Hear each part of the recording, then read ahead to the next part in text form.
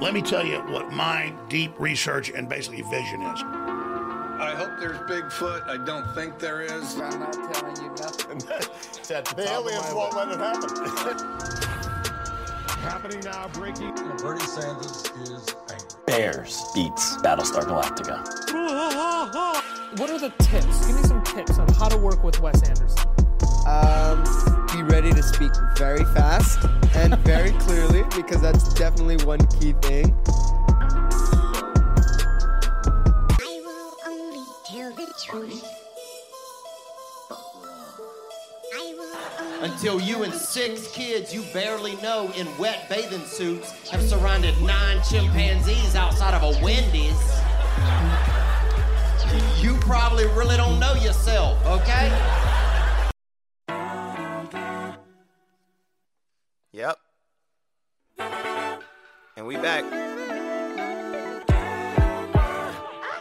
Hello and welcome. You're listening to your new favorite podcast and the best in political sports and paranormal news coverage. I'm your host, Wes Anderson, and this is In the Shed. This is episode 23, so whether you're coming back for more or finding us for the first time this week, hey, thanks for tuning in.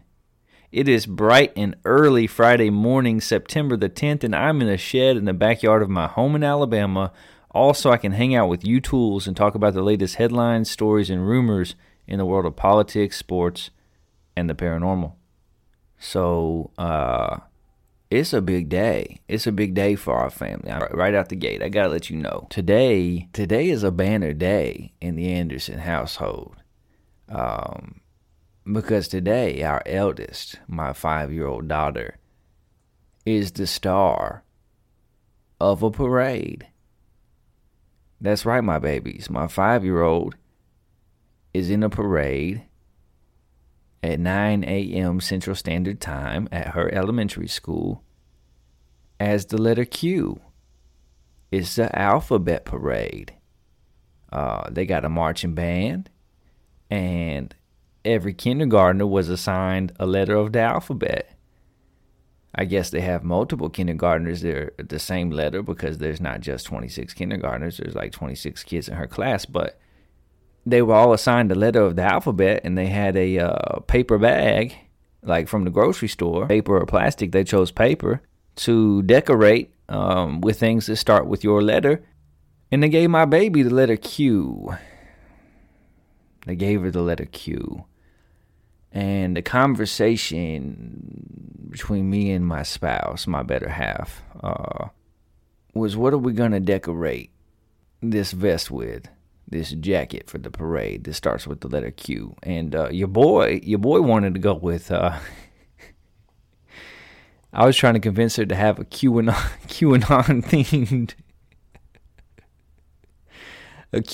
themed vest. Put a big letter Q with a question mark, and maybe JFK Jr. on there, and a picture of a very definitive looking Donald Trump, and make a little QAnon themed vest and wear in the alphabet parade at the elementary school. And my idea was vetoed. So my baby was the star with her vest, and it had like a queen and a quarter and a quail and a quilt, I think. Something else too, but no QAnon. You imagine if my daughter showed up to the school with a QAnon themed paper bag vest for her parade. And don't forget now, my babies, I'm in Alabama, okay? It would have been at least 2 of them teachers that would be like, that's right, baby girl, you speak that truth. We don't get to come watch the parade, though. COVID, it's going to be live streamed on Facebook Live, so I got to get up out here and watch the letter Q come by and be like, that's my baby in the Q-themed paper bag vest. So, yeah. It's a big day. I'm proud of her, though. She did a really good job making it. She did a great job decorating it, and she was excited about it, so I'm excited for her, too. Being a parent is fun, man. It's fun. Let's see. What else is happening? What else is going on? Oh, man. Yeah, I gotta tell you about this. So it wasn't on my In the Shed with Wes Twitter account. It was my personal one, which I haven't actually even been on very much lately because I've been trying to build a community over on our show's Twitter account. But I was on my personal one, and I put out a tweet here a week or so ago about the season finale of a show that I really enjoy. It's a show you may have heard about. It's called Dave. It's a show called Dave. It comes on FXX. It's a show starring rapper Lil Dicky, who I am a fan of. The man has an incredible ability when it comes to wordplay and rhyme scheme and switching up his cadence mid-flow. But hey, he's a pretty good actor as well. Now, this is not a show for children. I do not recommend this show for your kids. Humor is a little too much and inappropriate at times, but it's very well written. It's very well acted. And it's just a show that it's a comedy. It's an over-the-top comedy. But they actually address serious issues and emotional issues in a tender-hearted way, in a very real and personable way as well. Things like watching your parents get older, things like being a good friend, things like mental health, awareness. And I found the last episode to be especially touching.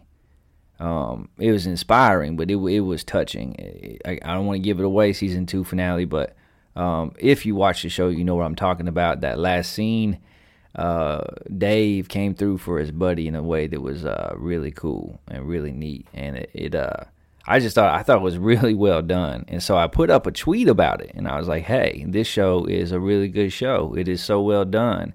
And the last episode of the season was really moving. And wouldn't you know it, if Lil Dicky didn't like my tweet. And Gator too. Lil Dicky and Gator, they both liked my tweet. And in fact, I was like, man, maybe I should push my luck a little bit, get one of them on the show, mention the podcast, drop a link, take a swing. You know, you never know. Might swing and miss, but you don't know unless you swing. I'm not watching the strike go by. I ain't doing that right there. I'm going to take my shot every time. I might miss, but I'm ready and I'm open. So your boy took his shot. And I mentioned 10 minutes of their time to come on the podcast. And Gator liked that tweet too. So, I'm not saying, but I'm just saying. I'm saying there's a chance. So you're saying there's a chance. That's what I'm saying. I'm saying Lil Dicky and or Gator might be on this podcast one day. We might get them in the shed, my tools. How cool would that be? That would be awesome. That would be our biggest show yet. Breaking records. A man can dream. A man can dream. So I also got to tell you this is a little bit embarrassing. I discovered something about myself at age 31 that I did not know before, and it's something that I probably should know because it's not exactly revelatory or surprising. It's just something that I had never tried, didn't know about myself, and I found it out recently. I like a BLT. I don't think there's just like a basic go-to sandwich that is better than a BLT. The way the bacon, the lettuce, and the tomato work together, especially if you have that tomato sliced properly with a little bit of salt and pepper on it, and the toasted bread, that sandwich, as the kids say, that sandwich a bop. It slaps. It go hard. I don't even know if any of those things are even said by kids anymore. But I heard kids say that before, though. And I'm hip. I didn't know I liked a BLT. I've never had a BLT until I was 31 years old. A week or so ago, we were in between groceries. I ain't have nothing to eat. I was in the cabinets. I was searching. I was like, man, we got like a few pieces of bacon, but not enough for a meal. We got some bread, but no sandwich meat. And then I seen the tomato. And it looked inviting. And I was like, I'm going to try and make a BLT. And dang, if that ain't a good sandwich. That's my go-to now. I think in the last 3 weeks or 2 weeks, however long it's been, I've probably eaten more BLTs than like the rest of the country combined. Like that's been my go-to lunch. I make 2 of them bad boys to eat them, and it's good. And you're like, yeah, dude, BLTs are a good. I didn't know. I'm 31 years old. I had never had a bacon lettuce tomato sandwich before. Don't put mayonnaise on it. Don't do that. I'm not a mayonnaise fan. I find mayonnaise to be disgusting. You like it, that's okay. That's your prerogative. It's a free country. Your boy not coming near some mayonnaise. But I like the bacon, the lettuce, and the tomato. And that's a good sandwich. And it's embarrassing to admit that to you, but you in my shed, we hanging out. I'm going to keep it a buck with you. I'm going to keep you real. That's what I got going on in my life this week, y'all. That's what I've been up to. Getting ready for this alphabet parade. Having tweets liked by Lil Dicky and Gator. And eating some BLT sandwiches. Your boy living a life. Your boy living a life. All right, enough of that. Let's get to some comments and corrections from last week's show. Keystone 217, Hanobia 196, Townsend 111. We continue to grow our community on Twitter. You can follow us there at In The Shed 4. That's the words In The Shed and the number 4. But did you know that you can now follow the show on YouTube as well? You can. We now have an In The Shed with Wes Anderson YouTube channel, same name as the show, where you can find all episodes of the show. It's a great way to share the show with your friends and your family. And it's a brand new channel, so we only have like 4 subscribers. So help us out. Go to YouTube, look up our channel, and hit the subscribe button. We would greatly appreciate it. And I say we, I guess I'm using we as in the show, but it's just me, Shouty. I'm in the shed with a 50-foot extension cord. I am the host, the producer, all them things. We are brought to you by no one. In the Shed with Wes Anderson is brought to you by absolutely no one. It's just me. But I got a squad. We roll deep into India. And we rising on the charts, man. So help us out. Go over there and subscribe. We would appreciate it. We would also appreciate it if you would take just a minute of your time, a fraction of your day, to take out your phone, open the Apple Podcast app, look up our show, click on it, and leave us a 5-star review. Our little show is steadily growing thanks to you, our tools, our listeners, but we only have 4 reviews on Apple Podcasts. We would like to have many more, as those reviews influence the algorithms. They affect our rankings, our positioning, and with more reviews, we can get our show in front of the ears of more listeners. We continue to grow in India, France, and Denmark this week. Shout out to my friend Nick Spina of Canton, Ohio, one of my very best friends from middle school. He's been tuning into the show. Glad to have you on board, Nick. And I'm sorry about that prank that I pulled in 8th grade. Maybe we can tell that story on the show one day with your permission, of course. It was quite the prank, and I still sometimes reflect on it and think that was probably not a good choice. Glad to have you listening, Nick. Hope your family's well, bud. On our last episode, I shared about my son Malachi fracturing his elbow. I'm happy to report that yesterday, little man got out of his cast. X-rays were good. Everything's healing just as it should, so we're happy about that. On our last show, we talked about the U.S. withdrawal from Afghanistan. Since our last group of soldiers flew out, there have been reports of Christians being martyred, women being assaulted for protests, and executions of those in the LGBTQ plus community by the Taliban. There are still American citizens and allies there, and we pray that they are able to get safely home. On last week's show, I unveiled our In the Shed preseason top 25 college football poll. It had a few mistakes, and we will address those more in our sports segment, so stay tuned for that. And on our last episode, we talked about the Minnesota Iceman. After the show, we put up a poll on Twitter asking if you believe the Minnesota Iceman was real or not, and 79% of you responded that you believe it was a hoax. So I guess the case is closed there. That's all the comments and corrections for this week. We've got a great show for you today, but first, let's get to some listener emails. Our first email comes to us from Randy from Connecticut, who writes, Wes, I too am glad that we are out of Afghanistan. The longevity of the war was hard to fathom. Far too many lives were lost, and for what, I'm not sure. I do give President Biden credit for bringing our troops home, but I also fault his administration for the level of chaos and lack of precision in executing a plan. Your analysis was spot on. Thank you for listening to the show. Thank you for the email, Randy. Yeah, I don't have much more to say about it. I think I said it all last week. I'm glad that our troops are home. That war should have ended a long time ago. It was kept going for reasons that escape me, and the ones that I can pinpoint aren't good ones. Endless war does not benefit anyone. But I also think that the way in which we pulled out was problematic and created some dominoes that resulted in some harm being done to those that we care about and those who helped us out. And I'm not sure that Afghanistan is in too much of a better place now than when we arrived 20 years ago. And that is incredibly unfortunate. So I think history will look well upon Biden for pulling our troops out and bringing us home. I do give him credit, but the way in which it happened will always appear less than stellar. And in the grand scope of things, the war in Afghanistan will be remembered a lot like Vietnam. And that is not a positive thing for anyone involved, anyone who held any public office during these 20 years. They're all at fault. They all have a cross to bear. Our next email comes to us from Emily from St. Louis, Missouri, who writes, Wes, I accidentally found your show after stumbling across your Twitter feed. I've never heard anything like it, such an odd combination of subjects. I usually listen to the politics, fast forward through the sports, and then listen to the paranormal segment. I'm loving it. Keep up the good work.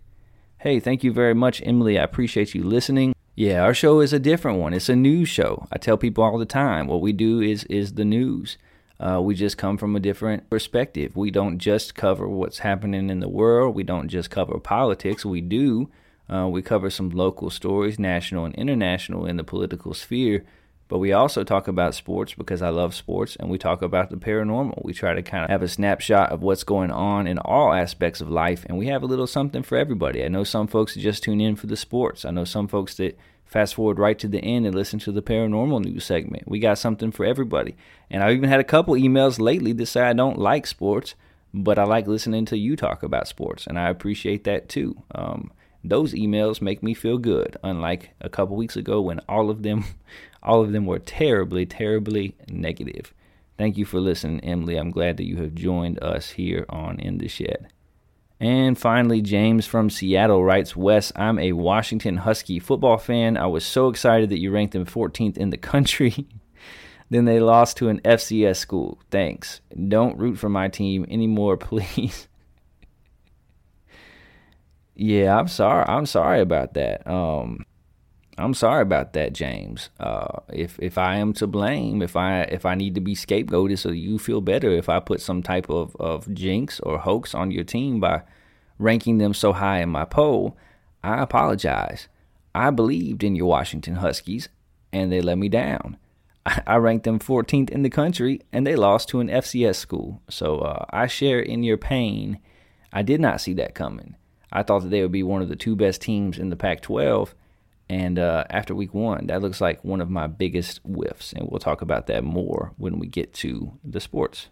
That's all the listener emails this week. If you have any thoughts that you'd like to share, you can email the show at intheshedwithwes@gmail.com. Again, that's intheshedwithwes@gmail.com. I might even read it on air. All right, let's switch to this. Let's get to the news in the world of politics, and let's hit the headlines. From Breitbart, it's here. Joe goes for vax mandate. Justice Department sues Texas over state's new abortion law, writes Newsmax. Joe Biden does U-turn on vaccine mandates 2 months after declaring independence from COVID-19, according to Newsweek. Longtime ESPN reporter won't be on sidelines due to vaccination status, says USA Today. And finally, taxing the rich is popular, but it makes Democratic lawmakers nervous, and that is according to HuffPost. Our first story in the world of politics, South Dakota AG dodges jail in fatal crash, enraging victim's family. South Dakota Attorney General Jason Ravensborg pleaded no contest Thursday to misdemeanor charges in a car crash last year that killed a pedestrian who he said he initially thought was a deer. Ravensborg, 45, will avoid jail time after pleading no contest to operating a motor vehicle while using an electronic device and driving outside of his lane in the September crash that killed Joseph Beaver, 55, along a rural highway, the Sioux Falls Argus Leader reported. Prosecutors dropped a third charge of careless driving. Ravensborg was fined $500 by a judge on each count and was also ordered to pay more than $3,000 to cover costs associated with securing the scene of the fatal wreck, the newspaper reported. Judge John Brown said he didn't think a jail sentence was appropriate in the case. He also denied a request by Beaver's family that Ravensborg cover the cost of the late man's funeral. Brown initially granted the family's request that the Attorney General perform public service for the next 5 years near the date of Beaver's death, but put the order on hold after an objection from Ravensborg's attorney. Beaver's widow, Jenny Beaver, said Ravensborg has taken away my will to live, while telling Brown that she disagreed with his decision of no jail time in the case. Both charges carry sentences of up to 30 days in jail and $500 fines. Joseph Beaver's widow, Jenny Beaver, said if this was any normal person that did this, they would already be in jail. If this was any normal person that did this, they would already be in jail, Jenny Beaver said. What he did was break his own law. His law states do not use your phone, and what did he do? He used his phone and ended up killing my husband. Jenny Beaver intends to file a wrongful death lawsuit against Ravensborg in civil court, the newspaper reported. Beaver's sister Jane Beaver accused the AG of showing a lack of remorse and callousness in the aftermath of the fatal wreck. We do not feel a couple of fines is adequate for killing a man, Jane Beaver said Thursday. Our brother lay in a ditch for 12 hours. This is inexcusable. Ravensborg's attorney Tim Wrench said the AG didn't want this fella to die, while insisting the fatal crash was accidental.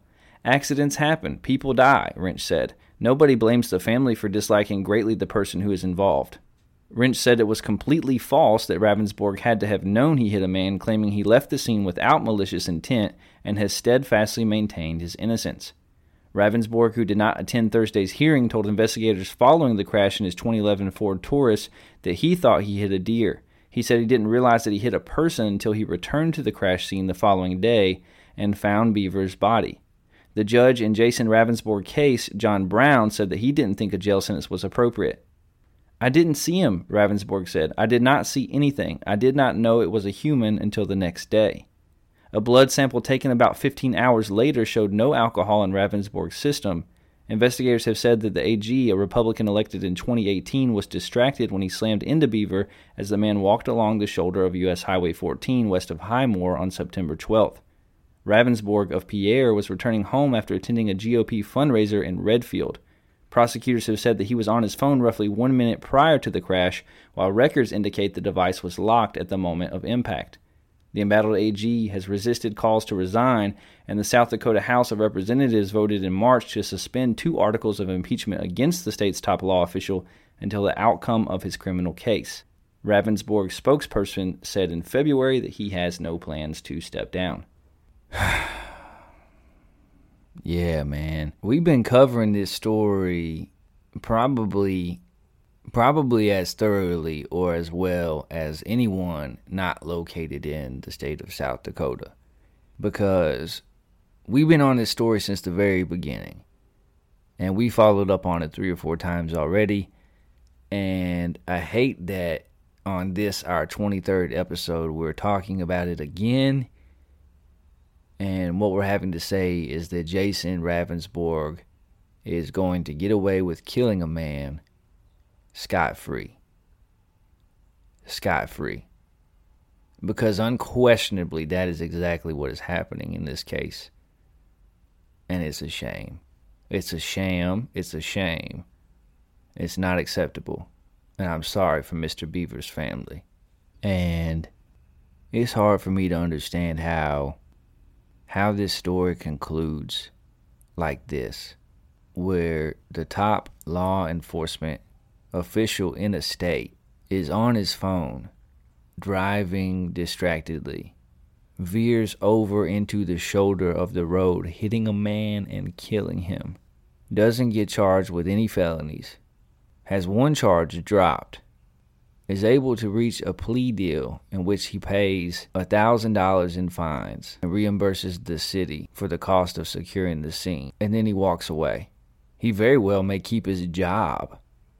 What job in America is there where you cannot pay attention to what you are doing and kill someone, and not only do you not go to jail, but you don't even lose your job? It's a joke. It's asinine. Review the facts of the case. The man's glasses were in your front seat. His head went through your windshield, partner. Like, hey, you claimed that you didn't even know that it was a person. His head went through your windshield. His glasses came off, his face wound up in your front seat. His blood alcohol level was not tested for 15 hours. For some unknown reason, he was allowed to return the next day and be a part of a search party with the local sheriff, in which the attorney general himself was the one to find Mr. Beaver's body. But he didn't know. It's all a coincidence. He had no idea. Those glasses just happened to come off. It happened, so he thought it was a deer, but he was able to find the body, wasn't he? I mean, have you ever seen an episode of Matlock? Do you watch CSI? Have you ever seen Law and Order? If the man returns to the scene the next day and happens to be the one to find the body, don't you think that that's a little bit fishy? Shouldn't that raise some red flags? What are we doing, prosecutors? Why are you reaching a plea deal when this is the top law enforcement official in the state? What kind of example does that set that you holding everybody else to one standard and this man to another because of the title in front of his name? Joe Beaver lost his life. This man ain't even show any remorse. I read one public statement that was 3 sentences long that mentioned the fact that he was sorry Mr. Beaver died. And the rest of it was just talking about how it was accidental, how he didn't know, blah, blah, blah, blah, blah. We shared with you a few weeks ago how he came out and tried to disparage this man. He paid off one of his cousins to say that he had told him that he wanted to commit suicide by throwing himself in front of a car. His attorney worked hard to disparage this man based on his mental health struggle and get medications that he was taking admitted into the court as evidence, as though just because this man is depressed or just because he's on mood stabilizers or is taking medicine, that somehow, made Mr. Ravensborg get on his cell phone while he was driving home from a political fundraiser? Made him swerve off the road and hit Mr. Beaver? Made him pretend that he thought it was a deer even though there was a pair of glasses sitting in his front seat? That he just drove home and came back the next day with the local sheriff and was able to find the body himself? It's despicable. And even the comments in this story from this man's attorney. He said the AG didn't want this fella to die. Accidents happen. People die. Yeah, sometimes accidents do happen and people do die, but usually the people who are responsible are held accountable, Mr. Attorney. But not your client, because your client has the letters AG in front of his name. I don't think that Mr. Ravensborg wanted Joe Beaver to die, but the evidence bears out the fact that his actions and his decisions directly led to Mr. Beaver losing his life. And for that, Mr. Ravensborg should lose some portions of his life as well, namely his job as a law enforcement officer, the top one in the state, and for a portion of time his freedom. The man should be in jail. He's a criminal.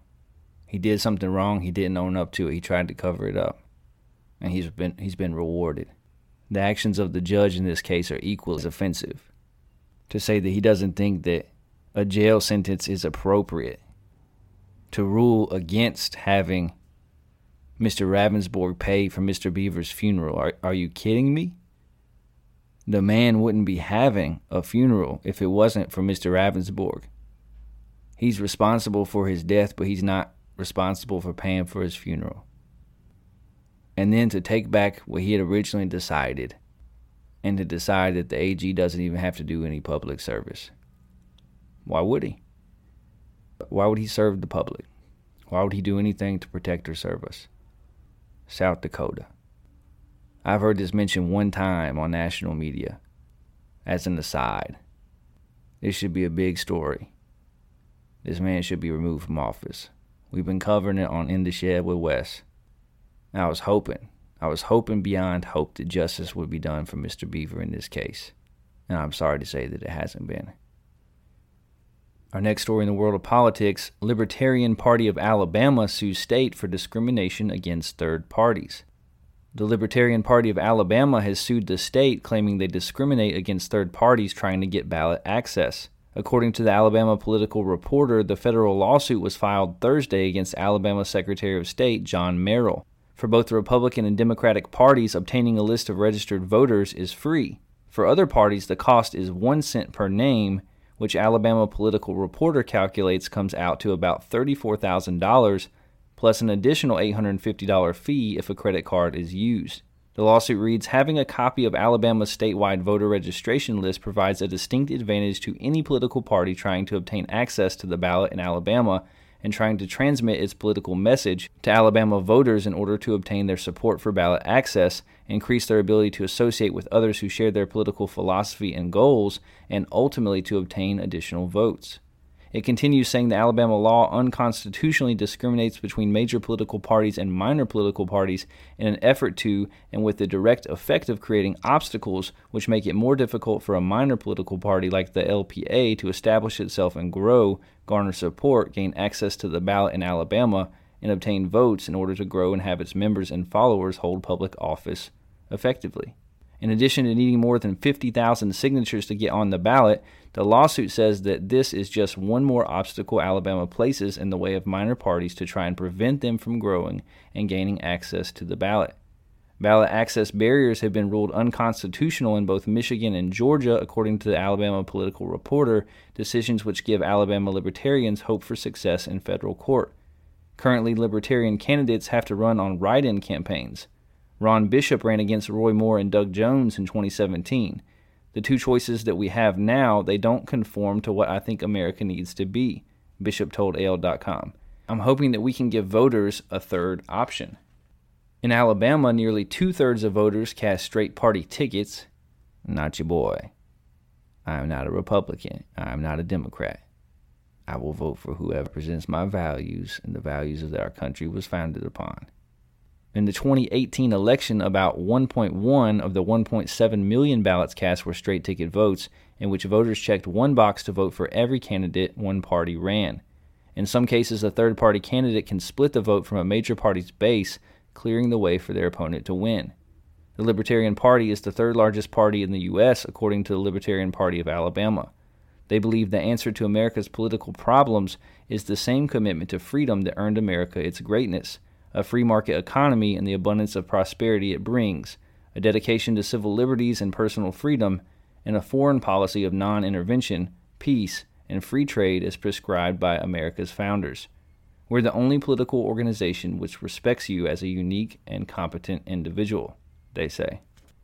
So, this lawsuit is not a new one. This did not just happen. I'm reading this story because this has been before the courts in Alabama, and they're making a decision on it. But hey, I just learned about this last week. I'm sharing this on this show because this is news to me. I know that we have a two-party system effectively in our country, but I am just becoming aware at age 31 of all the mechanisms in place to ensure that no other political party gain access to the ballot and to the voters. George Washington, when he left office, famously recommended and warned against the idea of a two-party system. And it's starting to look like Georgie Boy was right about that. Other things, not so much. Dental hygiene, not listening to you. Your record's not good. Equality, not listening to you, Georgie. But on this, it appears that George Washington has been proven correct. Because one of the things holding us back from growth and from change and from unity and from equality in our country is the stranglehold that the Republican Party and the Democratic Party have on the populace. Because they know that they can basically do as they wish. As long as they don't do enough to lose you to the other side, they're good. They're good. They keep their jobs. They unify you around the enemy, which is the other team. They tell you what they want to hear, what you want to hear. They get elected, and they do as they please. They protect their own interests. They advance their own agendas and those of whom line their pockets. And I knew that the two-party system was a hard thing to overcome. But hey, I genuinely thought it was just because not enough people cared to vote for the other parties. I didn't know. I didn't realize, call me naive, but I didn't realize that things were in place to keep those parties from even communicating with the voters, from getting on the ballots, from having the same fair chance that the other two parties have. And the parties collude together to make sure that it happens that way. I'm not a libertarian. I agree with a little bit of their platform and the things that they put forward, not all of it certainly. But with this, I'm in lockstep with them, because all parties should have access to public records and to resources that are provided by the states to the two main parties. And basically what you have here is the state of Alabama saying if you are a third party candidate and you want to run, like even if you were in a small town in Alabama with 25,000 people or 10,000 people and you want to run as a libertarian candidate, just to even get on the ballot, you've got to receive 50,000 signatures from residents of your state. Do you know how hard that is when you live in a town that doesn't even have a fraction of that many people? You've got to travel around the state or have your aides travel around the state collecting signatures just to get on the ballot, and that's time that you should be campaigning, that you should be meeting the people, that you should be raising money, that you should be getting your platform out there. And even if you're able to get 50,000 signatures and get on the ballot, the state's going to hand out crucial information like voter registration. Who votes, how they register, where they're at, how to get in touch with them, what were the numbers from last time. They're going to hand out this information to any Republican or any Democratic candidate. But if you want it, you got to fork over $34,000. And if you pay with a credit card, another $850 on top of that. Does that not seem backwards to anybody else? Does that not seem wrong? Unconstitutional, un-American at its core? To prop up these two parties and say if anybody else wants to run from a different party, we're going to make it almost impossible. And there are other states. There are other states that require 100,000 signatures. Tennessee requires 100,000 signatures from a third-party candidate. It's crazy. It's crazy. It don't make any sense. It shouldn't be legal for these two parties to collude together against all other parties and for the government to basically insulate themselves from being voted out of a job. Because they're limiting competition, and they're saying, we might lose to the other team, but then we're going to get our turn again. And we'll just swap back and forth. We'll take turns. We'll be against them. They'll be against us, but we'll work together to make sure it ain't nobody else that gets a slice of the pie or a seat at the table. And to me, that seems super un-American. And I'm just learning about it. Maybe you're just learning about it too. George Washington, not a good advice giver on oral hygiene or equality, but he was right about political parties. I think we need more than a two-party system in America, and I think that it's only right that those parties are given a fair chance to grow and to get their message out to the American people. Our next story, China will be our main partner, says the Taliban. Spokesperson says Beijing ready to invest in Afghanistan and help rebuild the country.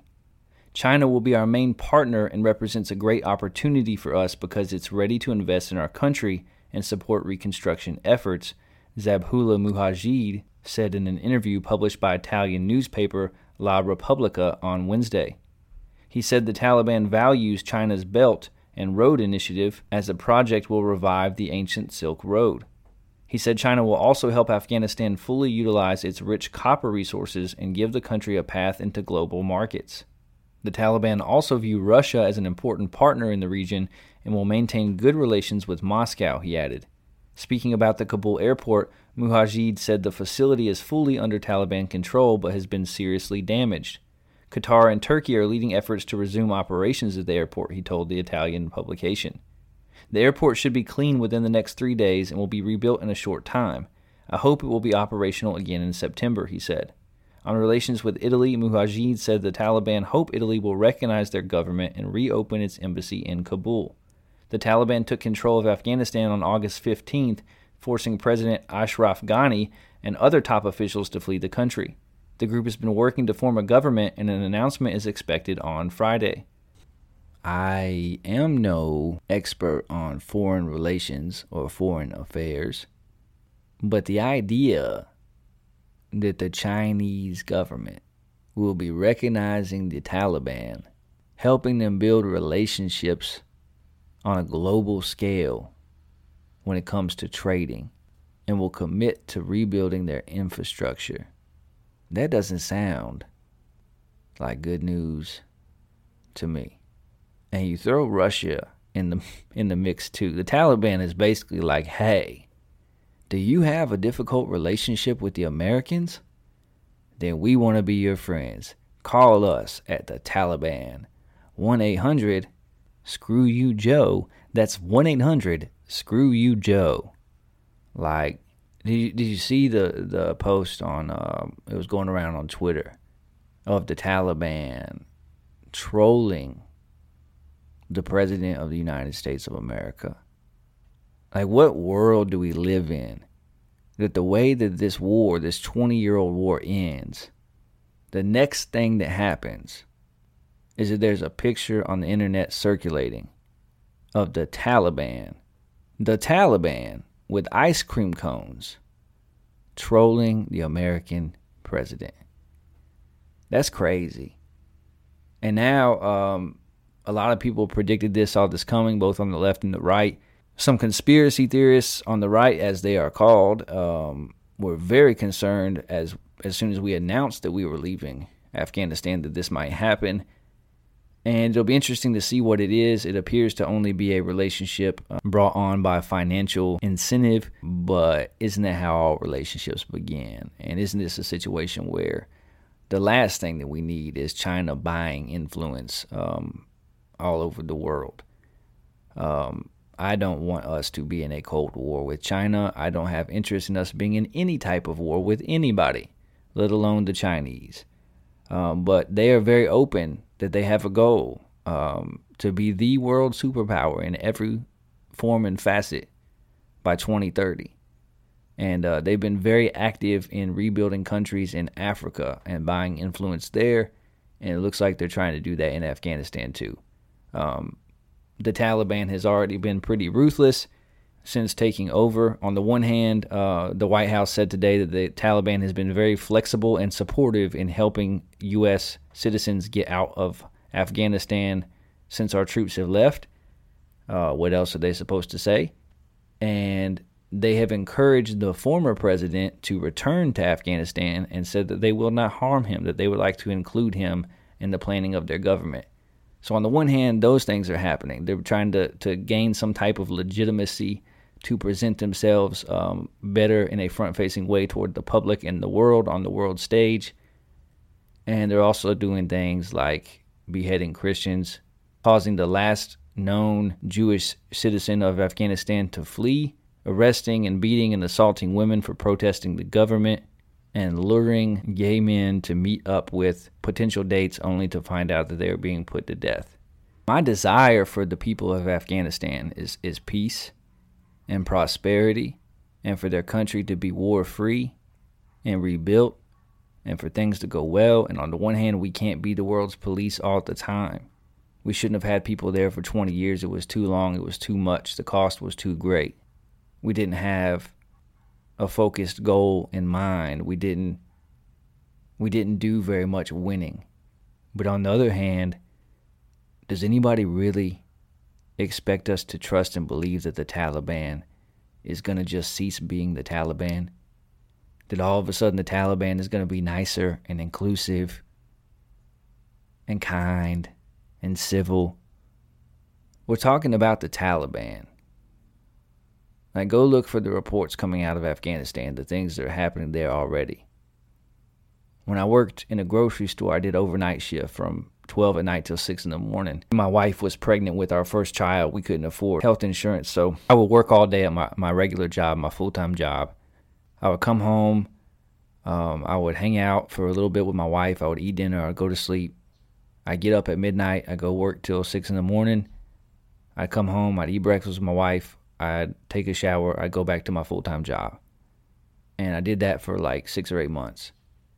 And one thing I remember that I had to do every night in the Tom Thumb gas station. What's up, Tom Thumb? Kroger Company is a good company for real.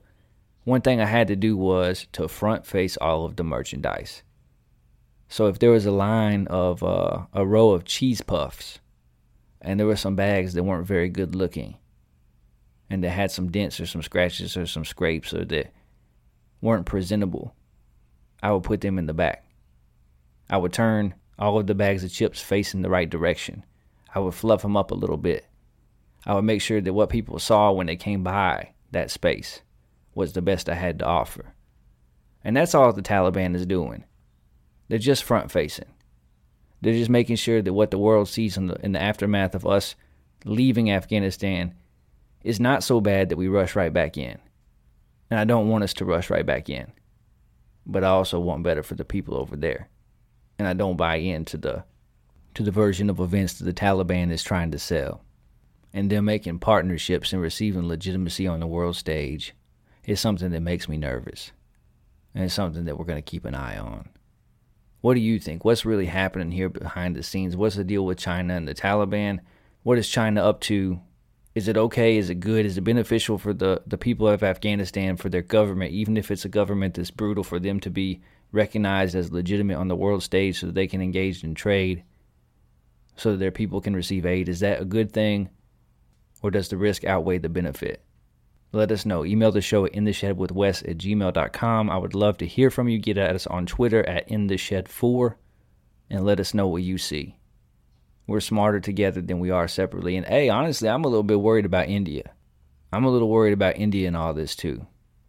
You know, I got love for you, India. I want to be on the billboard. Gotta say that once a show. But how's this going to play out for you guys?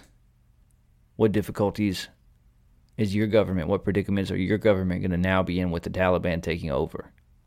Let us know. Love to hear your perspective. Our last story in the world of politics, KFC opening pop-up hotel where rooms have press for chicken button. And it's not in Afghanistan either. The Taliban not getting all that fried chicken. It's not happening. KFC is opening a pop-up hotel in London where guests can order room service with a press for chicken button.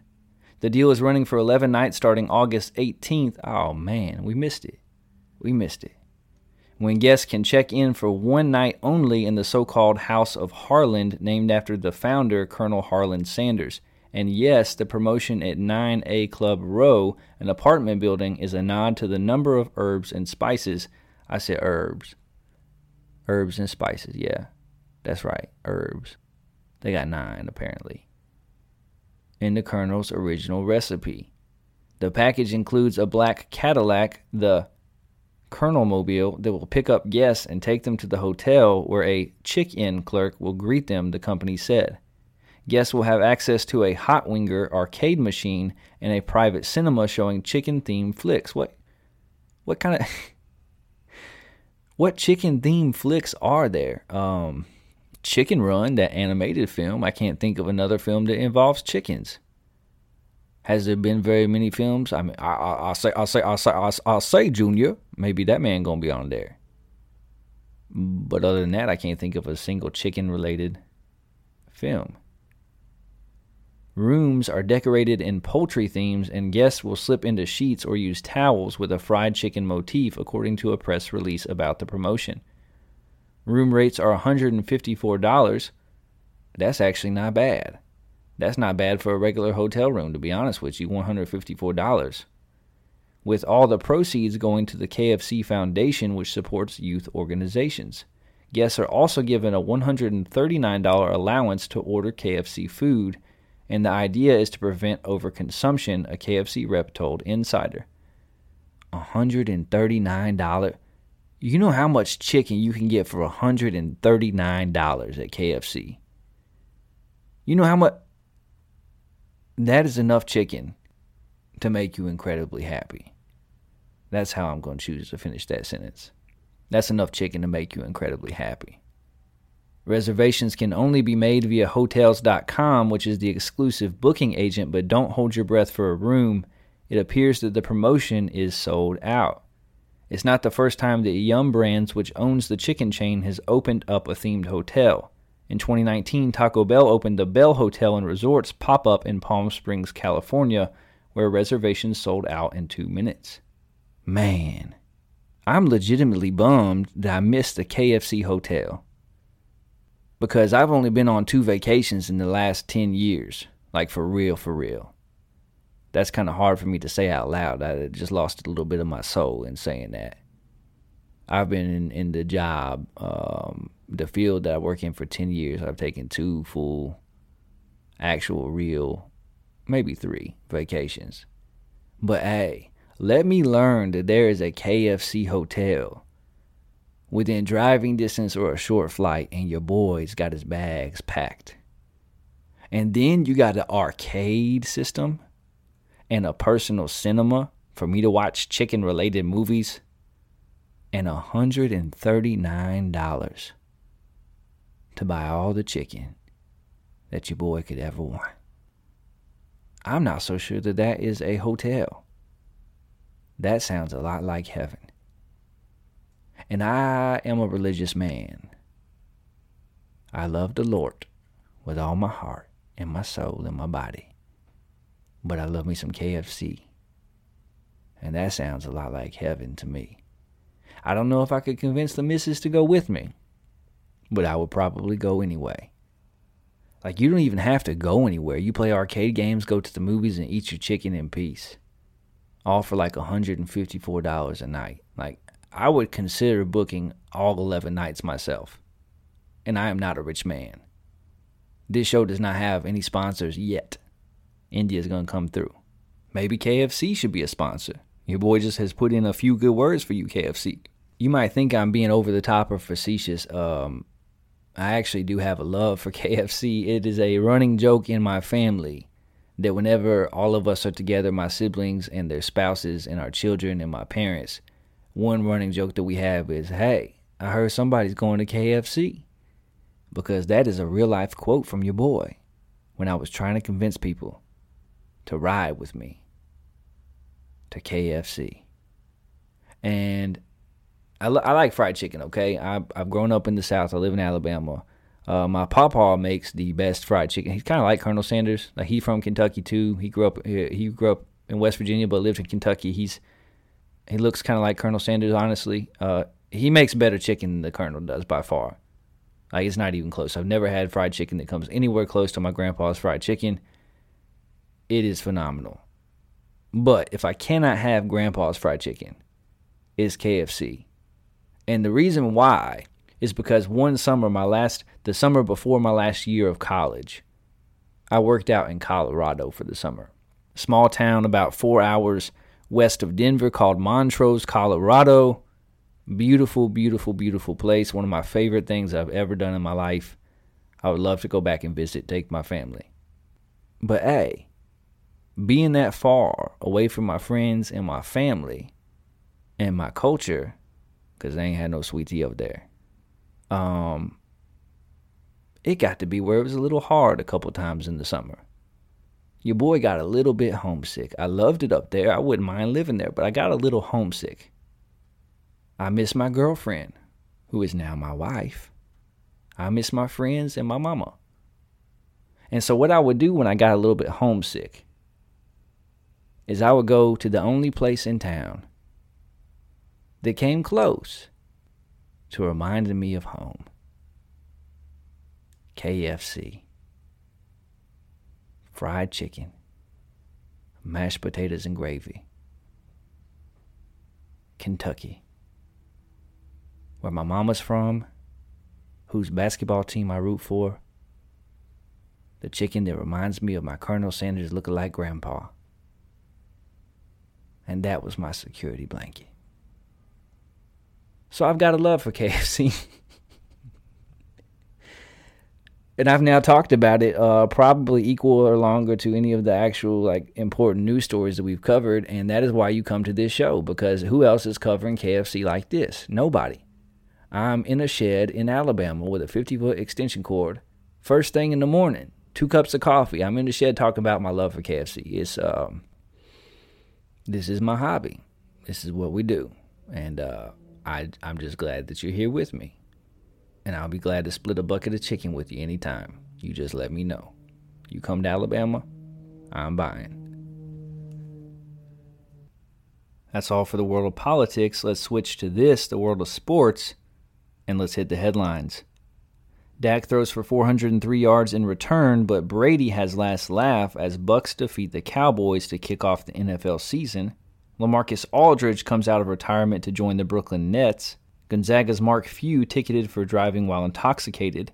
Kentucky basketball lands first number 1 recruit since Nerlens Noel. Auburn forward Allen Flanagan to miss 12 to 14 weeks with Achilles injury. Steelers and Watt agree to $112 million extension. Giraffe named after Bengals quarterback Joe Burrow dies after illness. And irked Nick Saban questions Crimson Tide's intensity as they prepare for powerhouse Mercer. I'm sure the New York Mets are up to something this week, but I don't really care. We don't talk baseball on this show. Let's get to some real sports. Let's talk college football. College football is back, and it was a lot of fun last weekend. 5 FCS teams upset Division I programs, which was surprising. Alabama football is reloaded, and there were a couple of marquee matchups that took place. The AP poll was released yesterday, the updated AP poll, and this is what it looks like. Alabama, coming off that impressive 44-13 win over Miami, is number 1. Georgia has moved up to number 2 after defeating Clemson. Ohio State is 3rd, Oklahoma 4th, Texas A&M 5th, Clemson 6th, Cincinnati 7, Notre Dame 8, Iowa State 9, followed by Iowa at 10. They play each other this weekend. Penn State at 11, Oregon 12, 13th is Florida, USC at 14th, Texas at 15th, UCLA makes an appearance in the poll at 16th, Coastal Carolina is 17th, Wisconsin 18th, Virginia Tech 19th, followed by Ole Miss, Utah, Miami, Arizona State, North Carolina, and Auburn at 25. Before we get to what's going on this week in college football, let's take a look at what we messed up on and where we missed the mark last week.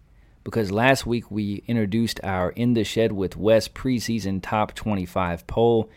Just as a refresher, the top 10 looked like this: Clemson, Alabama, Georgia, Oklahoma, Ohio State, Cincinnati, Texas A&M, Indiana, Oregon, and Iowa State. Yeah. So I'll be the first to admit, Alabama is the best football team in the country right now, and as of 1 week's worth of play, it is not close. It is not close. Ohio State is starting a new quarterback. He looked really good in the second half of their game against Minnesota, but they had a lot of struggles in the first half. They've got a lot of new players on the field. It's going to take time. Oklahoma looked like they had a good offense, but they had absolutely no defense again this year, at least in their opening game against Tulane, and they almost lost to Tulane at home. And then there's Georgia versus Clemson. First of all, please don't tell me what a great game this was. What we saw on the field was a lot of talent and 2 lockdown defenses. And that's all. The quarterback play was just not there on either side for JT Daniels or DJ Uiagalelei. I think it's actually Uiagalelei, but I like to say Lele. DJ and JT, they sound like members of NSYNC. And they were tearing up the heart of their fans, but not of the opposing secondary on Saturday. Clemson ran the ball for 2 yards against Georgia's defense. 2 yards. The final score was 10-3. Georgia scored a touchdown on defense, and Clemson kicked a field goal. And that was the difference in the game. It wasn't a great game. It was 2 elite defenses. Now, Georgia has some wide receivers, starting wide receivers, that really would and could make a difference in the football game who are out. I get that. They had some players who were in the virus protocol. But even so, it seemed like their game plan was just, we have a defense that's going to keep them from scoring, and we're going to run that clock down. We're going to do just enough to win. And they did, to their credit. They executed. They did. They won. They deserve to be the number 2 team in the country this week in the AP poll. I think they have it correct there. But it's not like they were good on offense either. Clemson's defense returned 11 starters. They have a good defense. And they'll lick their wounds. They'll go back to the ACC and beat most teams like a drum. DJ will get back on track. We'll see if they have enough left on their schedule to have a shot at the playoffs, depending on what these other top teams do. But I made a mistake. And hey, I'm the first one that will admit to it when I make mistakes. When I make a mistake, your boy will own up to his mistakes. And putting Clemson at number 1 was a mistake. I ranked them at number 1 because even though Alabama just reloads every year, they were replacing their starting center, quarterback, running back, their entire wide receiver room, their offensive coordinator, a second offensive lineman.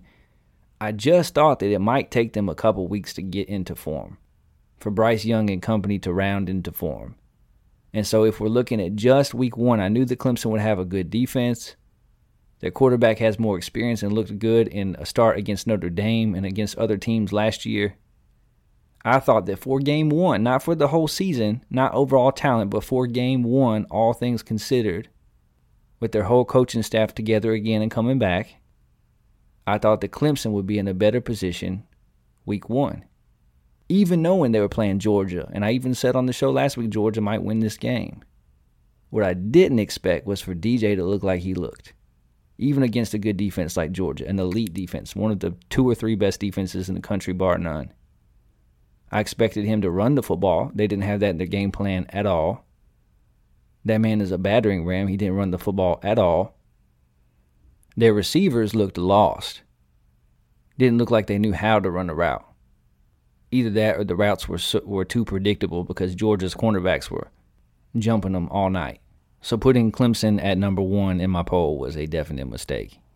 Mistake number 2, I ranked Indiana as a top 10 football team. What the blankety blank was I thinking? Michael Penix Jr. was a good quarterback last year. He wasn't on Saturday. Tom Allen is a good coach. I expected Indiana to take another step forward. And they got throttled by an Iowa team that is now ranked in the top 10. And that surely is going to start off the season with 5-6 wins in a row. And then finish 7-5 or 8-4 like they always do. Surely. Indiana laid an egg. They got whipped on both sides of the football. That game wasn't even close. Michael Penix Jr. threw 3 interceptions. I ranked him in the top 10. Mistake number 2. My third mistake was already mentioned by an emailer. I put the Washington Huskies at 14th overall. That was 6 spots ahead of any other poll. And then they proceeded to step out onto the field and lose 13-7 to Montana. The Montana Grizzlies, an FCS team.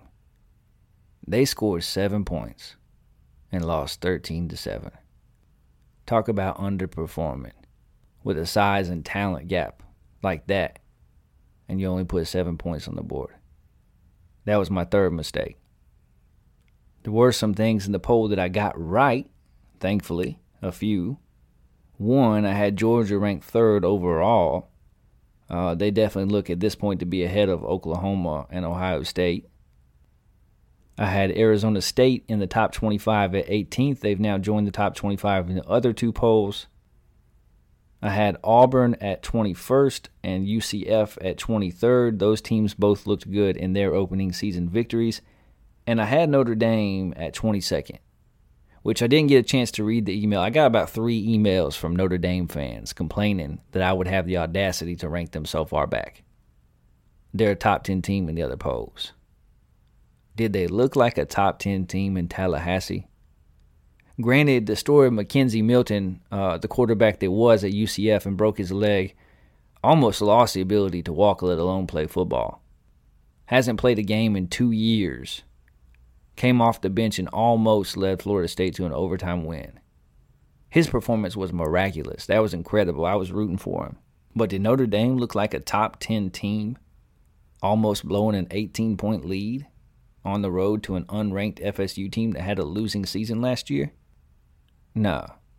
As of right now, I think I have them properly rated at 22. And if you don't remember, let me give you a little reminder of how this poll is going to work. We got our top 25 poll, our In the Shed with West top 25 poll. And now that we set our preseason poll, we're not actually going to touch it until after week 4. We're going to gather actual evidence, actually look at how these teams are performing week to week, and then with proper intel, we'll adjust the rankings as needed. And I was honest with you. I just showed you some areas we're going to have to make adjustments. I get it. But let me show you why we're doing that, why we're waiting a few weeks before we adjust the polls. We had Auburn ranked. AP and coaches poll didn't. They do now. We had Arizona State ranked. AP and coaches poll didn't. They do now. The AP only dropped Clemson to 6th overall. 6th overall, even though they didn't even score a touchdown against Georgia. They're 0-1 and ranked 6th in the country. They kept Cincinnati back at 7th. They barely moved Texas A&M ahead of Clemson. Iowa and Penn State are ranked 10th and 11th. We'll find out a lot about them in the coming weeks. Iowa against Iowa State on Saturday. Penn State a week from Saturday hosts Auburn. LSU is out of the poll and UCLA is in. Ole Miss and Utah and Virginia Tech are all ranked after wins. Miami is still ranked 22nd in the country after losing 44-13. I know that they were 15th in the poll, but how do you still be a top 25 team with an 0-1 record, losing 44-13? I don't care who you play. And same goes for North Carolina, who's ranked 24th in the country after looking horrible at Va-Tech to open up the season. So rather than make reactionary adjustments week to week that don't even make sense and feel like you're forced to put 0-1 teams in a top 25 ranking just because you started them out so high, and refuse to move Cincinnati above 7th or Coastal Carolina above 17th or even to rank Liberty until they go 8-0. We're not going to play that game on In the Shed. We're going to keep it a buck with you. The parts that we got right, we'll say, hey, we got that right. The parts that we get wrong, we'll say, yeah, we was way off base. And in 4 weeks, we'll put our new rankings out. We'll make adjustments based on actual play on the field. Not where you started in the poll, not the name on the front of your jersey, or how many times you're on ESPN or ABC. Overall, the SEC had a pretty good Saturday, a pretty good week, winning all of their games except for 2 teams, Vanderbilt and LSU. Vanderbilt was one of the 5 Division I teams to lose to an FCS school. They lost to East Tennessee State, 23-3. Clark Lee has his work cut out for him like few other people in this sport. That team is bad. That team is bad. Vanderbilt has never been an upper echelon SEC team, but they lost to an FCS school 23-3. They couldn't even put a touchdown on the board. They have problems all over the field, a lack of talent everywhere. And that was an embarrassment to the SEC. I know that they bring our collective GPA up. And they've had some good basketball teams in the past. But that's embarrassing. The other SEC team to lose was LSU. LSU, who was ranked in every poll, including ours, and is out of all of them now. They went out to UCLA and they got outclassed. They got outmanned and outperformed and outcoached. And they lost 38-27. And the damning part, if you're an LSU fan, is that the same problems that they had last year persisted in this game. A lack of ability to stop the pass and the run. A lack of physicality on the offensive and defensive lines. Inconsistent quarterback play. Coaching decisions that make you scratch your head. And a lack of discipline. And Ed O is in trouble. I know it's just week 1, but Ed Orgeron,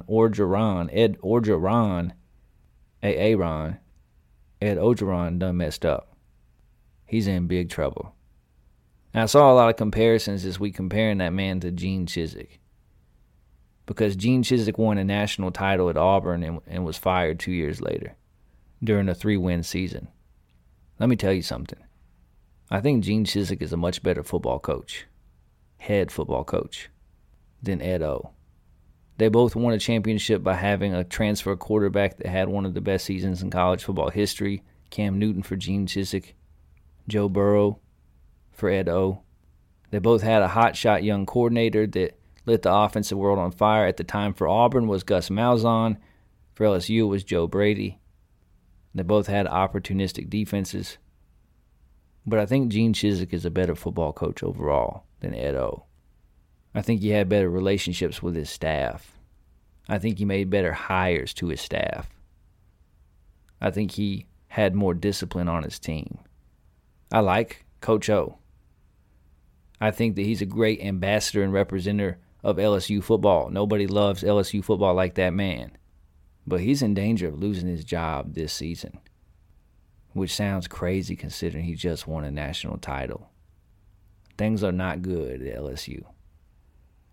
One thing we're going to be doing all season long when it comes to college football is something that I call In the Shed Solid 7. The In the Shed Solid 7. And so the idea is each week we're going to pick 7 football games. We're going to go against the spread, keep up with our progress. The goal is all season long, after picking a total of 105 games, we want our percentage, our correct prediction percentage, to be at 53%. Because 52.5% when you're gambling on sports puts you in the money. Keeps your head above water. If you are a professional gambler, if you're hitting 52.5%, you're making money. And I want to prove that we can make some money and that we know college football and we want to have some fun with it. So last week I put this out on Twitter. I didn't have a chance to get it on the show, but I put it on Twitter. And we didn't get off to a very good start, my babies. We did not. We went 2-5 on the week. We're hovering at 40%. That's a losing record and a percentage that does not put us in the money. We took Oklahoma minus 27 versus Tulane. Did not work out too well. We took Indiana plus 3.5 against Iowa, and Indiana got shellacked. I bet on Mac Brown in North Carolina at 5.5 points. That didn't work out so well. We took Baylor at minus 14 against Texas State. Didn't happen. And we took Missouri minus 15 versus Central Michigan. Also didn't work out. I guess if I'm betting on Baylor football and Oklahoma to come through and Indiana football and Mac Brown, if I'm counting on all of those things, I was sunk from the beginning. But I honestly believed in those picks. The 2 we got right, we bet Rutgers minus 14 versus Temple. They covered the spread there. And then also Jim Harbaugh and Michigan at 17-point favorites against Western Michigan. They came through against the directional school from their same state. And so we went 2-5.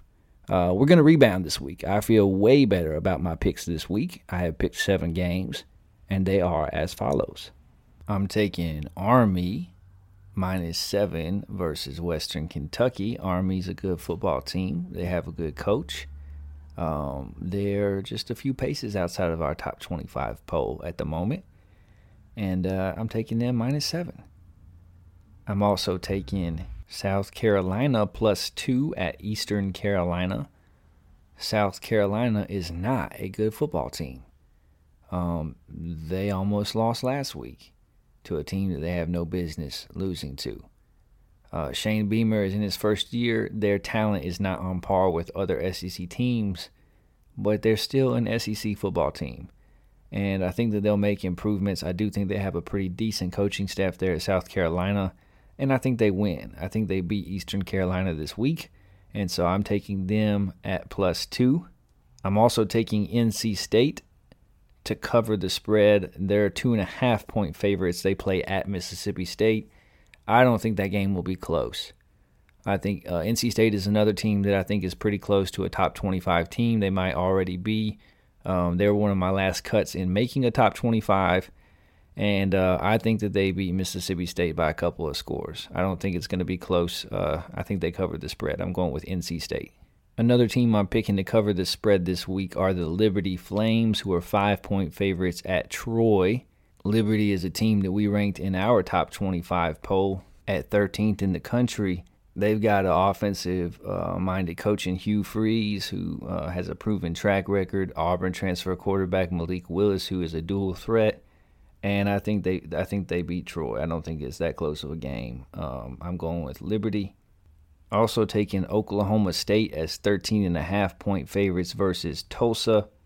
New Mexico as 18.5-point favorites against New Mexico State. That's with Kentucky transfer Terry Wilson at quarterback for the Lobos. And I'm also taking the Florida Gators as 29-point favorites versus South Florida.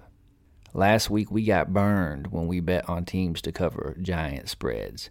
But I'm double dipping. And I'm moving my chips into the middle of the table. And I'm betting that Florida is that much better than South Florida. So I'm taking Army, South Carolina, NC State, Liberty, Oklahoma State, Florida, and New Mexico. Last week we went 2-5 against the spread. Hopefully this week we rebound. So there's your picks. You should be able to hear this on Friday night. And you should still have some time, if you so choose, to do whatever you choose to do with that information. But I'm just saying, I think we're going to get back on track this week. In addition to college football, the NFL season kicks off in fullness on Sunday. The first game, Thursday Night Football, was last night with the Patriots defeating the Cowboys. Wow, did I just say the Patriots? The Patriots weren't on the field, bruh. The Patriots ain't even playing yet. I said the Patriots. My brain auto-corrected. Because Tom Brady plays for the World Championship Tampa Bay Buccaneers. And in fact, that is who was on the field last night against the Cowboys. The Tampa Bay Buccaneers defeated the Cowboys in exciting fashion. The Cowboys made the mistake that so many teams have made. How in the world do you give Tom Brady the ball back with time left on the clock? I don't care if you got to take a knee on 2 plays before you kick the field goal, Cowboys. You gave that man like 1 minute and 35 seconds in a timeout. Yeah, we all knew what was happening. We have seen that movie before. And you learned your lesson the hard way. So we're not going to make picks against the spread when it comes to the NFL football. To me, NFL football is so much harder to predict week to week as far as outcomes and point spreads. Those guys are all professionals, even on the bad teams, and you just never know how things are going to shake out.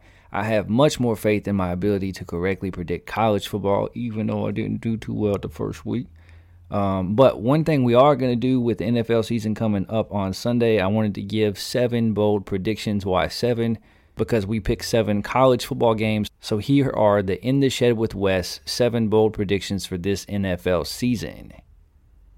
Prediction 1, Jalen Hurts doesn't finish the year as the starter. I'm still not sold on the idea of Jalen Hurts as a starting quarterback in the NFL. He's got potential. He's a good player. But I think by the time the season ends, Philly will have moved on. Prediction number 2, Joe Burrow wins Comeback Player of the Year. If Joe Burrow stays healthy, I expect him to have a good season. The Bengals have tried to address some of their issues on the offensive line. Joe Burrow has weapons around him on that offense, has an offensive-minded coaching staff. I think if he can stay healthy, he'll have a great season. Prediction number 3, the Washington football team wins the NFC East.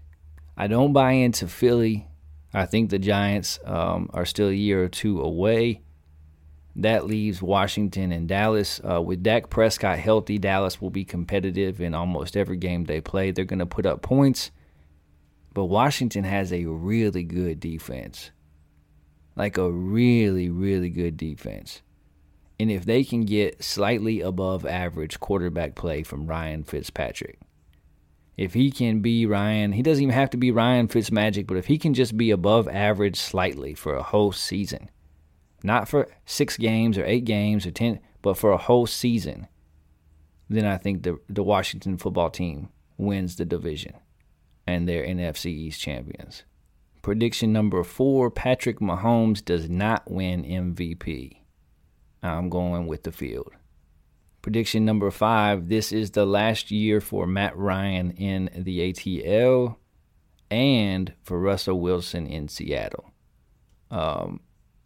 Matt Ryan still has enough in the tank for his team to be competitive. He's still a starting quarterback in the league.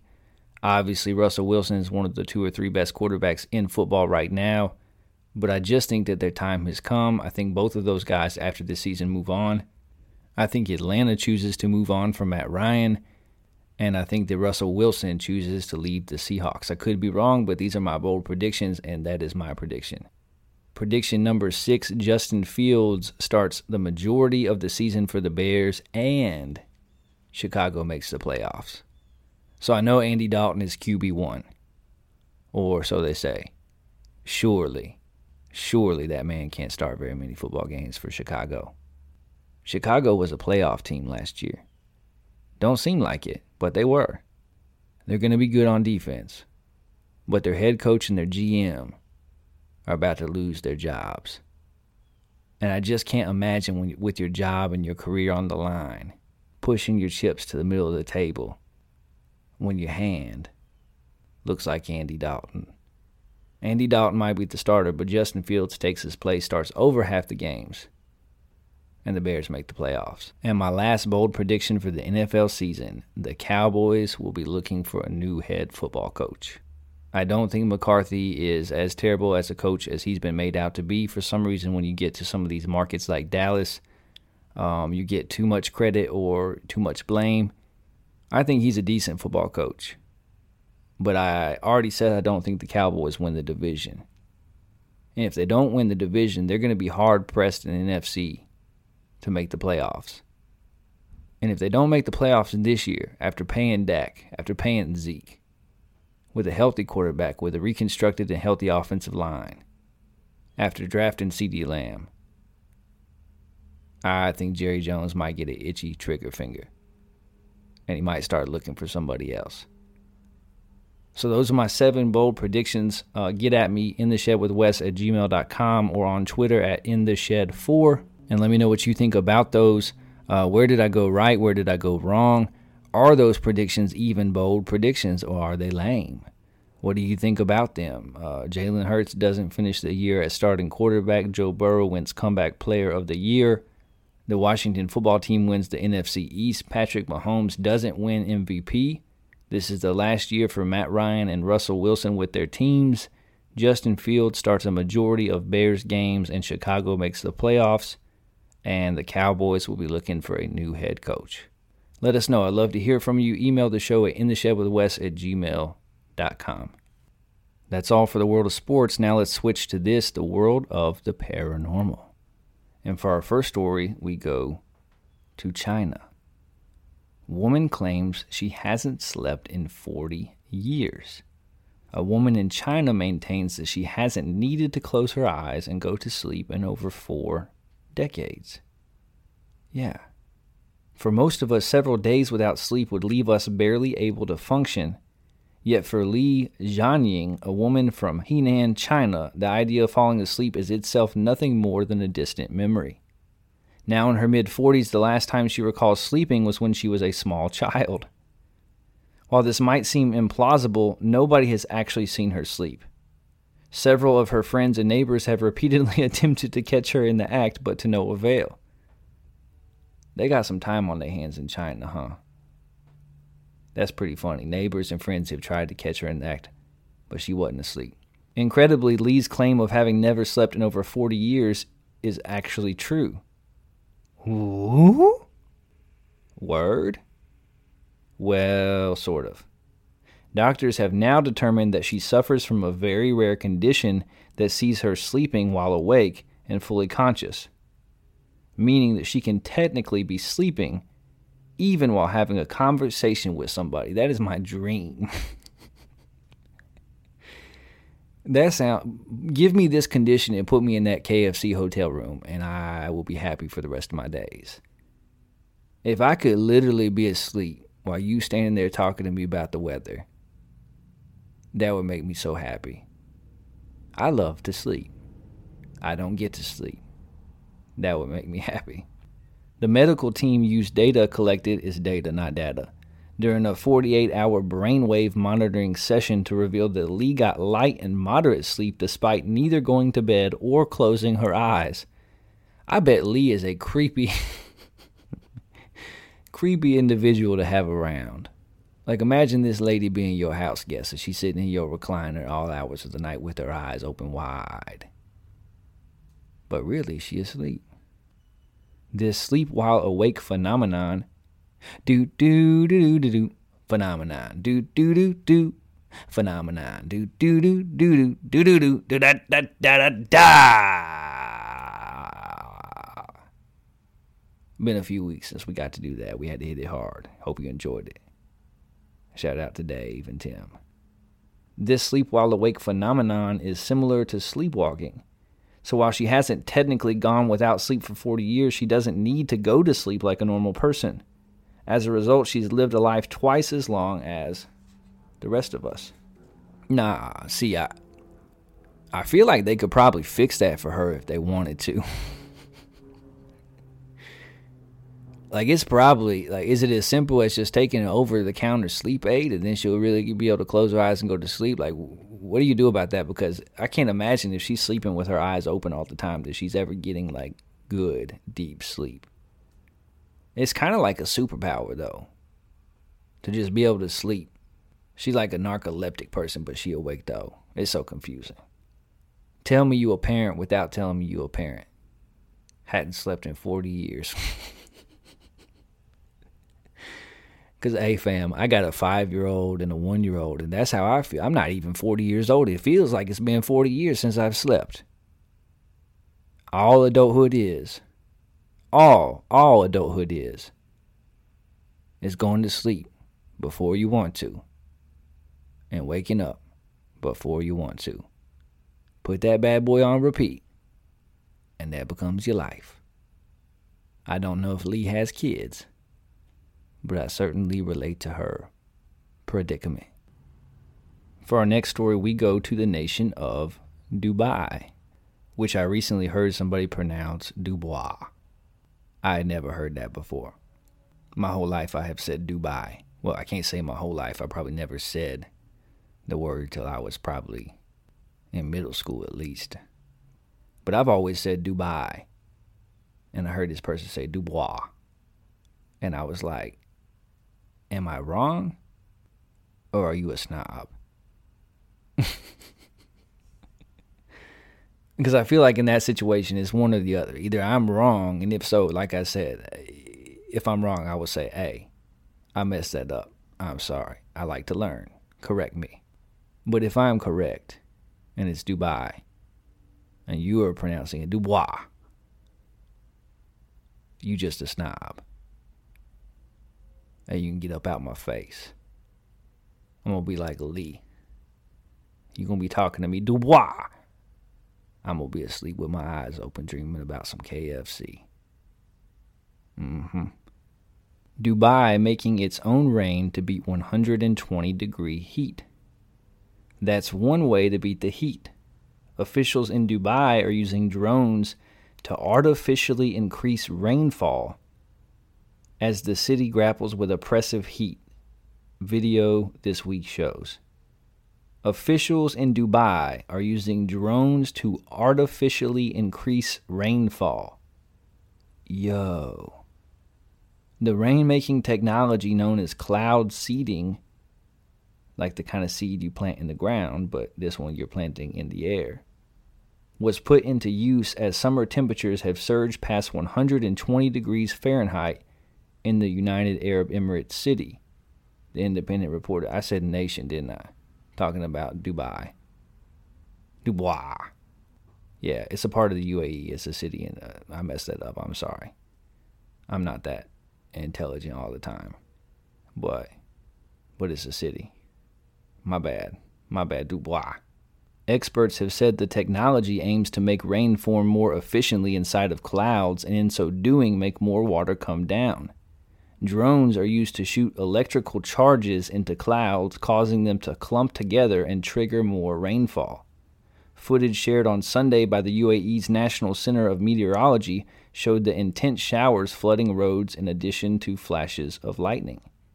Rainmaking has become common in dry countries such as the United Arab Emirates, which typically only records 4 inches of rain a year, the Independent reported. The global water shortage is worsening in many parts of the world, so the demand for fresh water is increasing, said Linda Zhao, a professor at the UAE's Khalifa University of Science and Technology, which spells cust, and that's kind of fun.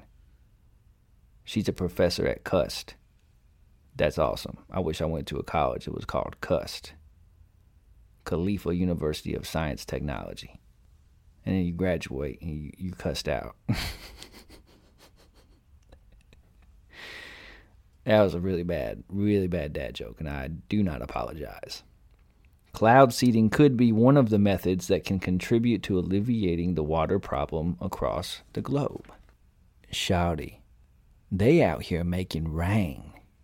Like, you remember back in the 2000s, wasn't it Fat Joe that made it rain? Fat Joe featuring Lil Weezy? Fat Joe featuring Weezy F Baby, they made it rain. And now officials in the UAE city of Dubai is create their own weather. Did you know that this was a thing? Because on this show, I am confessing on this show. 31 years old, college educated. I ain't know about BLTs.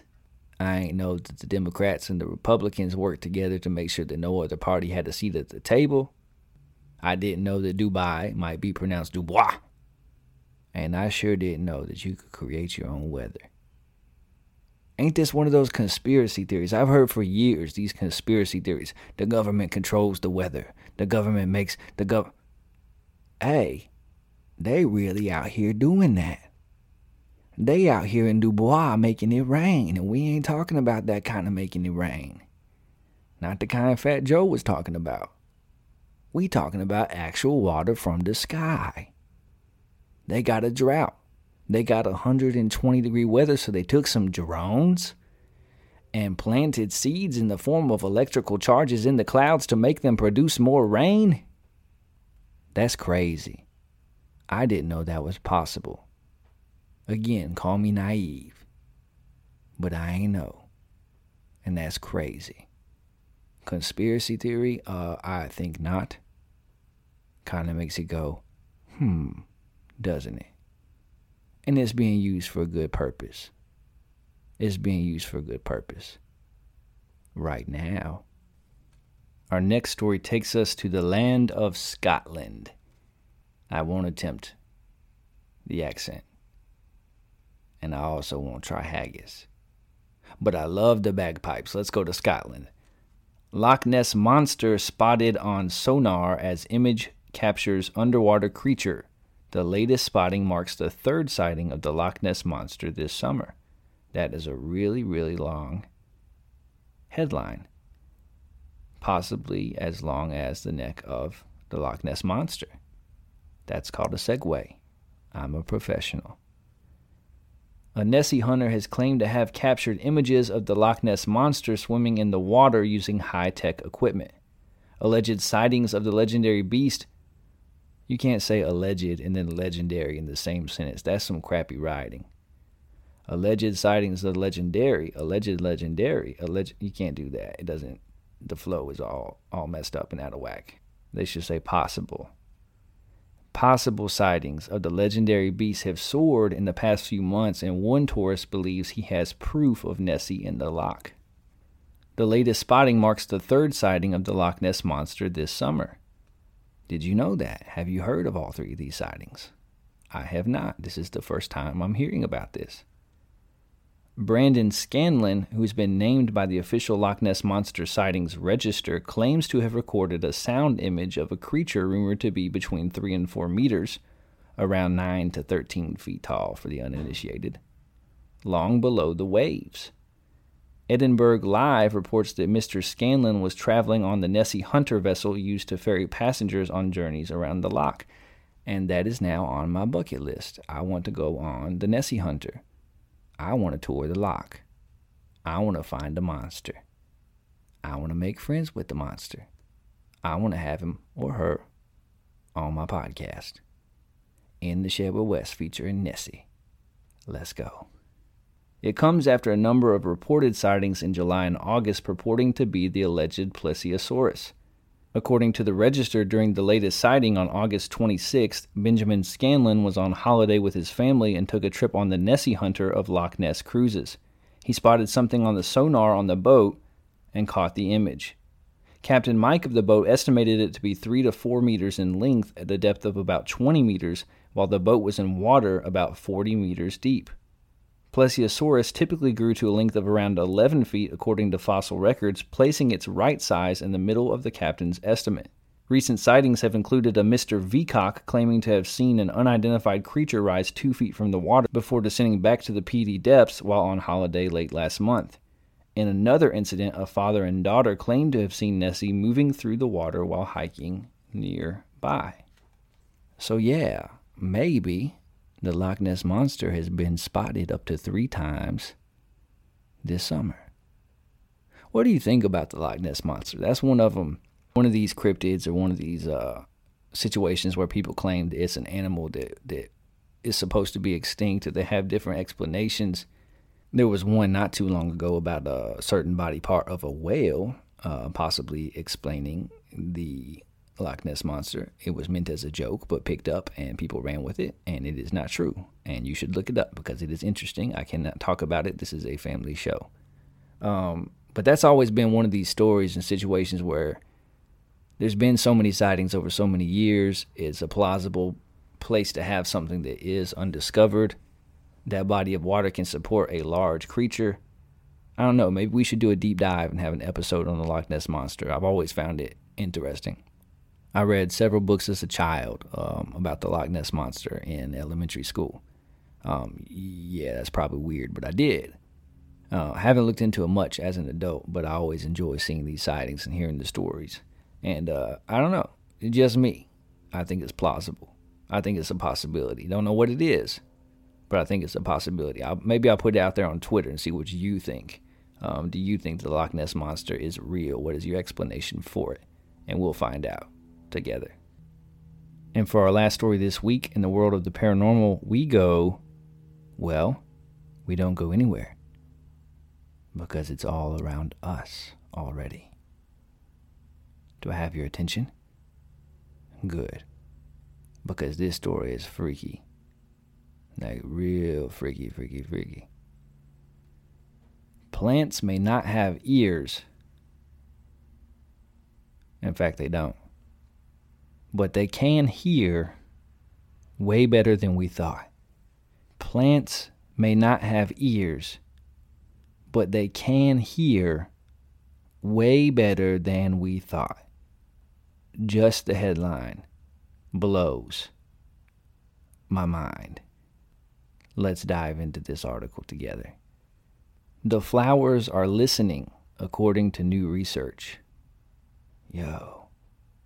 Scientists have found evidence that plants can actually hear the buzz of passing bees and produce sweeter nectar in response to entice the flying insects in.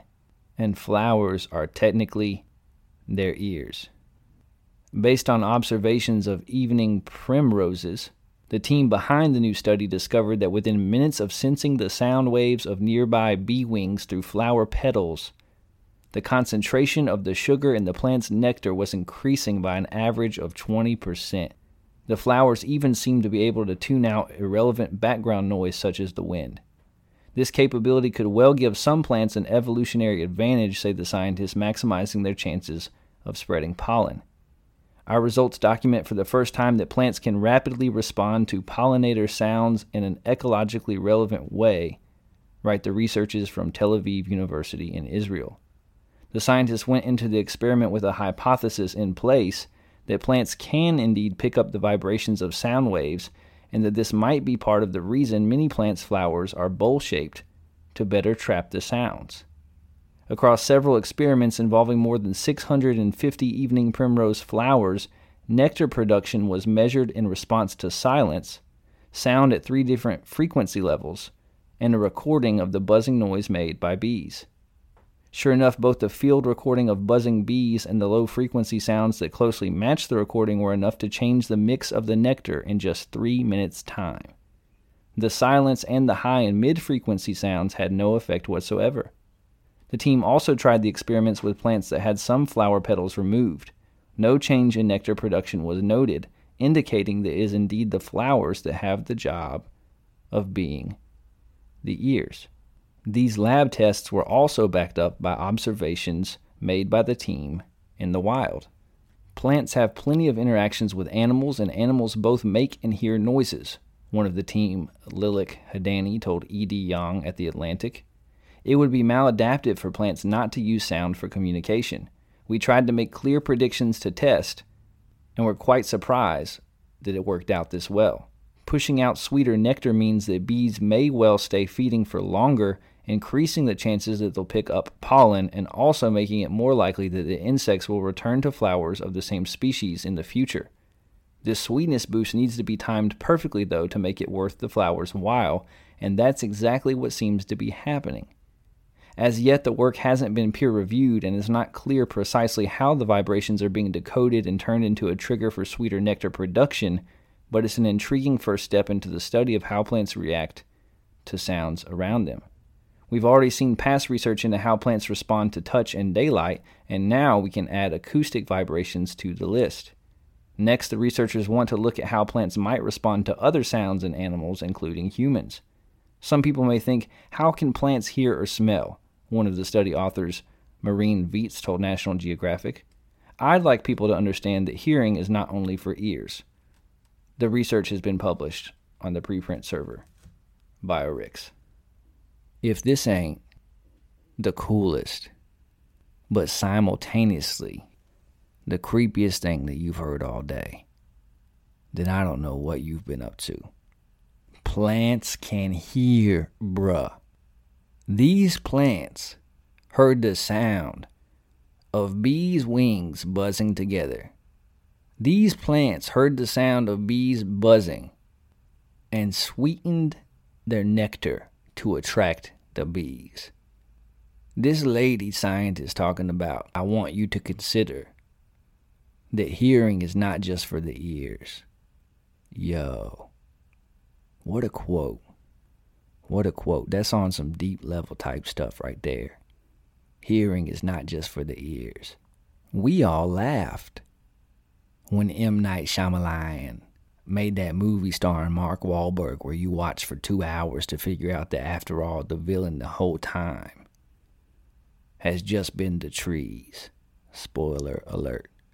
We laughed. We laughed at M. Night, only to find out in the year of our Lord 2021 that that movie starring Mark Wahlberg was a documentary. It was a documentary, my babies.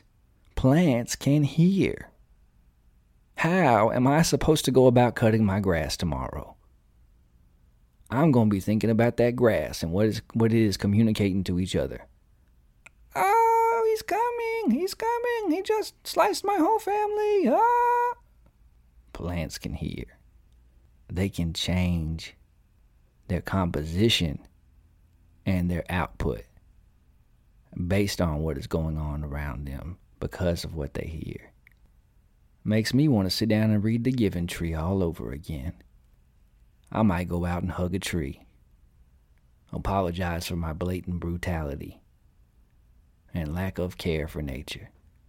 Because if not, they might just scoop me up in their big arms or pelt me to death with acorns. Plants. I repeat, plants can hear. They hear you, bruh.